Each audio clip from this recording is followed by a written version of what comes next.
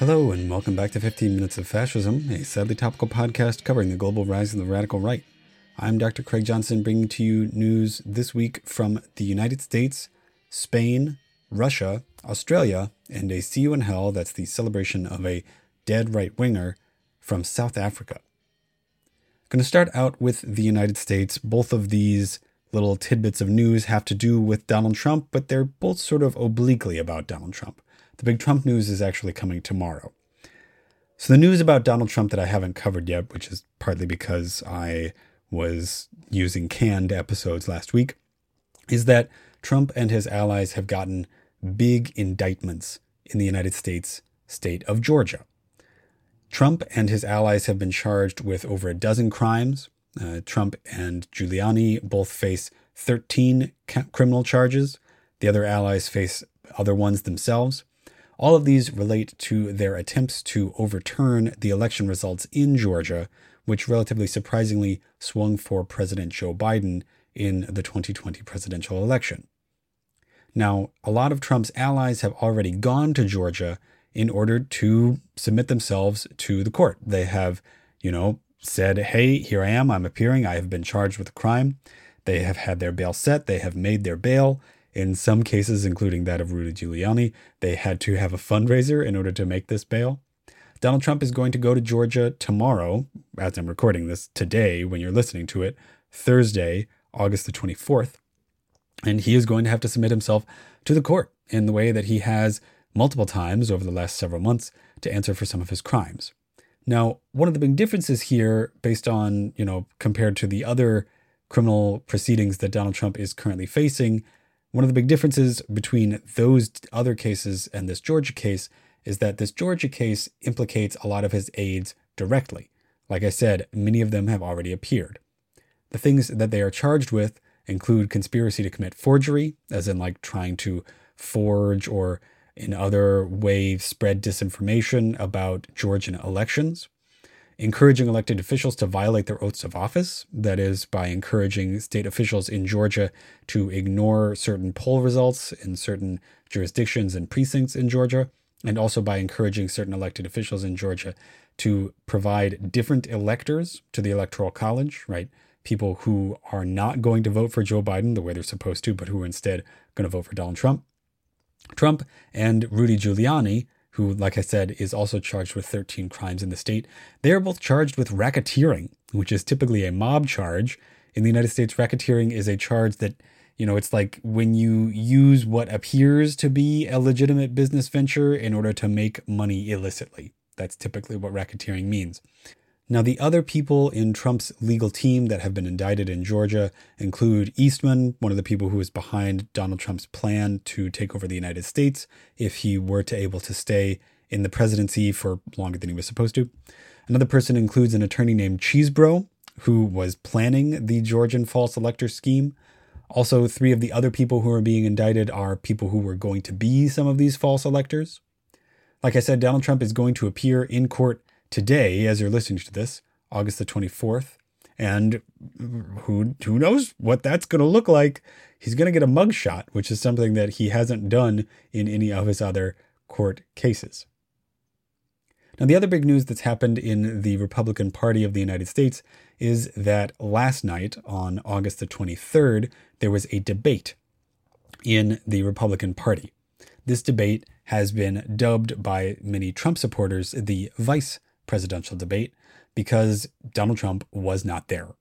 Instead, he was giving a private interview with Tucker Carlson to be released simultaneously and directly on X, the social media platform formerly known as Twitter, at exactly the same time as the GOP presidential debate.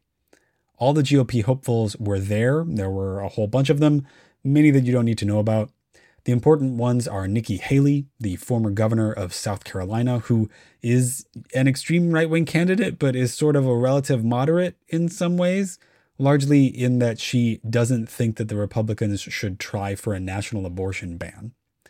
There includes Chris Christie, who is an anti-Trump stoolie, basically. Like, that's what he's doing. He's just there to say mean stuff about Trump so that the other candidates can get away with not saying that. There's Mike Pence, Donald Trump's former vice president, who's trying to distance himself from Trump and trying to appear to be a stable right-wing candidate. There's Ron DeSantis, who is the current not Trump frontrunner, the current governor of Florida. And there's also Vivek Ramaswamy, who is a radical right-wing businessman. However, these debates are probably falling on deaf ears in the Republican Party because as of yesterday, as of August the 23rd, all of these people were polling way behind Donald Trump. And I mean like way behind. Donald Trump is polling at over 60% inside of the Republican Party. Last I looked, it was 62. The nearest candidate to him is Ron DeSantis, who's polling around 15%. This means that I don't know what Donald Trump would be capable of doing that would not get him the Republican nomination for the presidency. Like, he's been indicted on multiple crimes. He's appeared in court. He's going to continue to appear in court. Like, I literally don't know what could keep him from getting this nomination. This means that the people who are vying for the nomination in these debates have a really complicated game to play. Are they trying to get Trump to need to convince them to support him? Are they trying to save face for the Republican Party in order to make a post-Trump Republican Party? That's what they tried to do in 2020, and it didn't work. The party continued to be run by him even after he was out of office. Moving on outside of the United States, moving on to Spain. In Spain, the conservative leader of the Partido Popular, the Popular Party, has been offered the prime ministership. This would-be prime minister, Alberto Feijóo, has been offered the prime minister by Spain's King Felipe VI. However, he has a problem. While his party got the most votes in the recent election in Spain, it does not have enough to clinch a majority in the Spanish parliament. It doesn't even have enough to clinch a majority with the second biggest right-wing party, Vox, an extreme right-wing party. And because it needs a coalition with Vox in order to form a right-wing coalition, other right-wing parties don't want to work with it. That means that it is several seats short of a majority, which means that Feijóo cannot be the prime minister of Spain. This means that after he fails to form a coalition, the ability to form one would go back to the Socialist Party, which was previously the ruling party of Spain, and they would need to form another coalition, again, probably with some conservatives, in this case, probably Catalonian separatists. And if they fail to form a coalition, then the Spanish voters will go back to the ballots in December for the 6th time in 7 years. They are facing a really serious political impasse in Spain. Moving on to Australia. Australia has hosted its version of CPAC, the Conservative Political Action Conference, a conference that began in the United States but which has spread all around the world. There are CPACs in Mexico, there's been one in Israel, Hungary hosted one, and now here there is one in Australia. The expansion of CPAC into the rest of the world is good news for conservatives because it's creating an international conservative movement, but it's bad news for the rest of us. The big news coming out of CPAC Australia is that a so-called comedian, whose name I'm not going to promote here, insulted and hurled slurs at Indigenous Aboriginal Australians during his so-called comedy skit. Specifically, this so-called comedian claimed or insinuated that Aboriginal Australian men are sexual abusers and that their traditional ownership over Australia is in question because of this.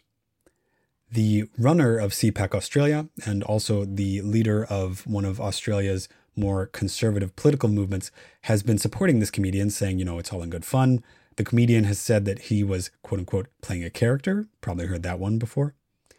This is coming at the same time that Australia is seeing a major political push nationally to increase the power and voice of Indigenous people in politics. Specifically, there is an upcoming vote and decision about a project called The Voice, which would intentionally increase the power of Aboriginal Australians in Australian politics. This is a bad look for the Conservatives in Australia. And going to move on to Russia, where a plane in which Prigozhin was a passenger has crashed or been shot down. Recall that Prigozhin was the former leader of the Wagner Group, a far-right paramilitary mercenary group that formed in Moscow and came out of Moscow, but which has operated all around the world, primarily in third world countries. So we're talking about in Syria, in certain parts of Africa, where it was largely a force for authoritarians and other people who wanted to dominate the lives of others. Prigozhin earlier this year staged an attempted coup against the president of Russia, Vladimir Putin, because he said that the Wagner Group was really skeptical and critical of Putin's performance in Russia's ongoing invasion of Ukraine. Prigozhin's attempt to take over Russia from Putin is probably the most viable military coup that has happened in Russia ever since the collapse of the Soviet Union. And it was thwarted by Putin, and Prigozhin was offered essentially like a sort of life in exile. I honestly don't know why he was in Moscow. He has been in and out of Moscow. If I were him, I would have gotten out of Dodge and never been back in a Slavic country, knowing that probably what was going to happen if you came back was that you would, for example, mysteriously experience a plane crash on your way from Moscow to St. Petersburg. This could be an accident, but come on. He was almost certainly assassinated. He had to have known that that was a risk if he ever set foot in Moscow again. Finally, going to close out this week like I do every week with See You in Hell, a segment celebrating the deaths of prominent right-wing figures in history. This week, I'm talking about J.G. Sturgeon, the 5th Prime Minister of South Africa and a strident South African nationalist. Sturgeon was born on an Afrikaner farm in 1893. This means that his ancestors were descended from German and Dutch and other, Germanic peoples who settled in South Africa as colonizers in the 18th and 19th centuries. Sturgeon was born in what was at the time the Cape Colony, a British colony. His father was a well-known and well-respected among white people local businessman. He was also a stridently racist colonizer who supported strong white power over indigenous black Africans. Sturgeon attended law school in Pretoria and used that to launch his political career. However, that was after he served with the United Kingdom against the Germans in the Southwest Africa campaign. Sturgeon moved to Transvaal after the war. This is an interior South African province known for its prominent power of Afrikaner politicians. He became a leader of the white people there and eventually joined the South African government in the 1930s. In the 1930s, the Afrikaner political party essentially had a split, and Sturgeon stuck with the hardline right-wing racist part of this party. In 1948, this proved a successful move on his part because he became a minister in the first apartheid government of South Africa.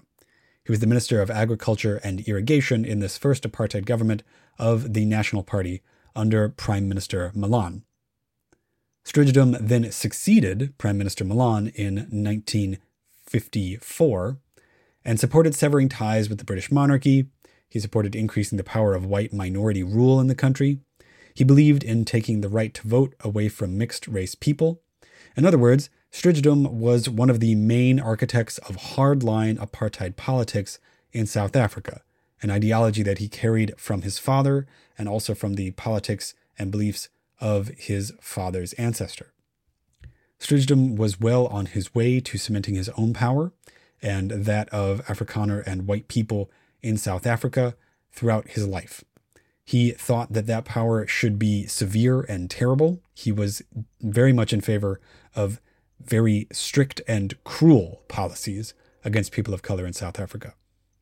However, he himself was interrupted on his journey as a racist and fascist because of his sickly health. He had heart disease and probably an undiagnosed form of cancer, and he died today in history, the 24th of August, 1958.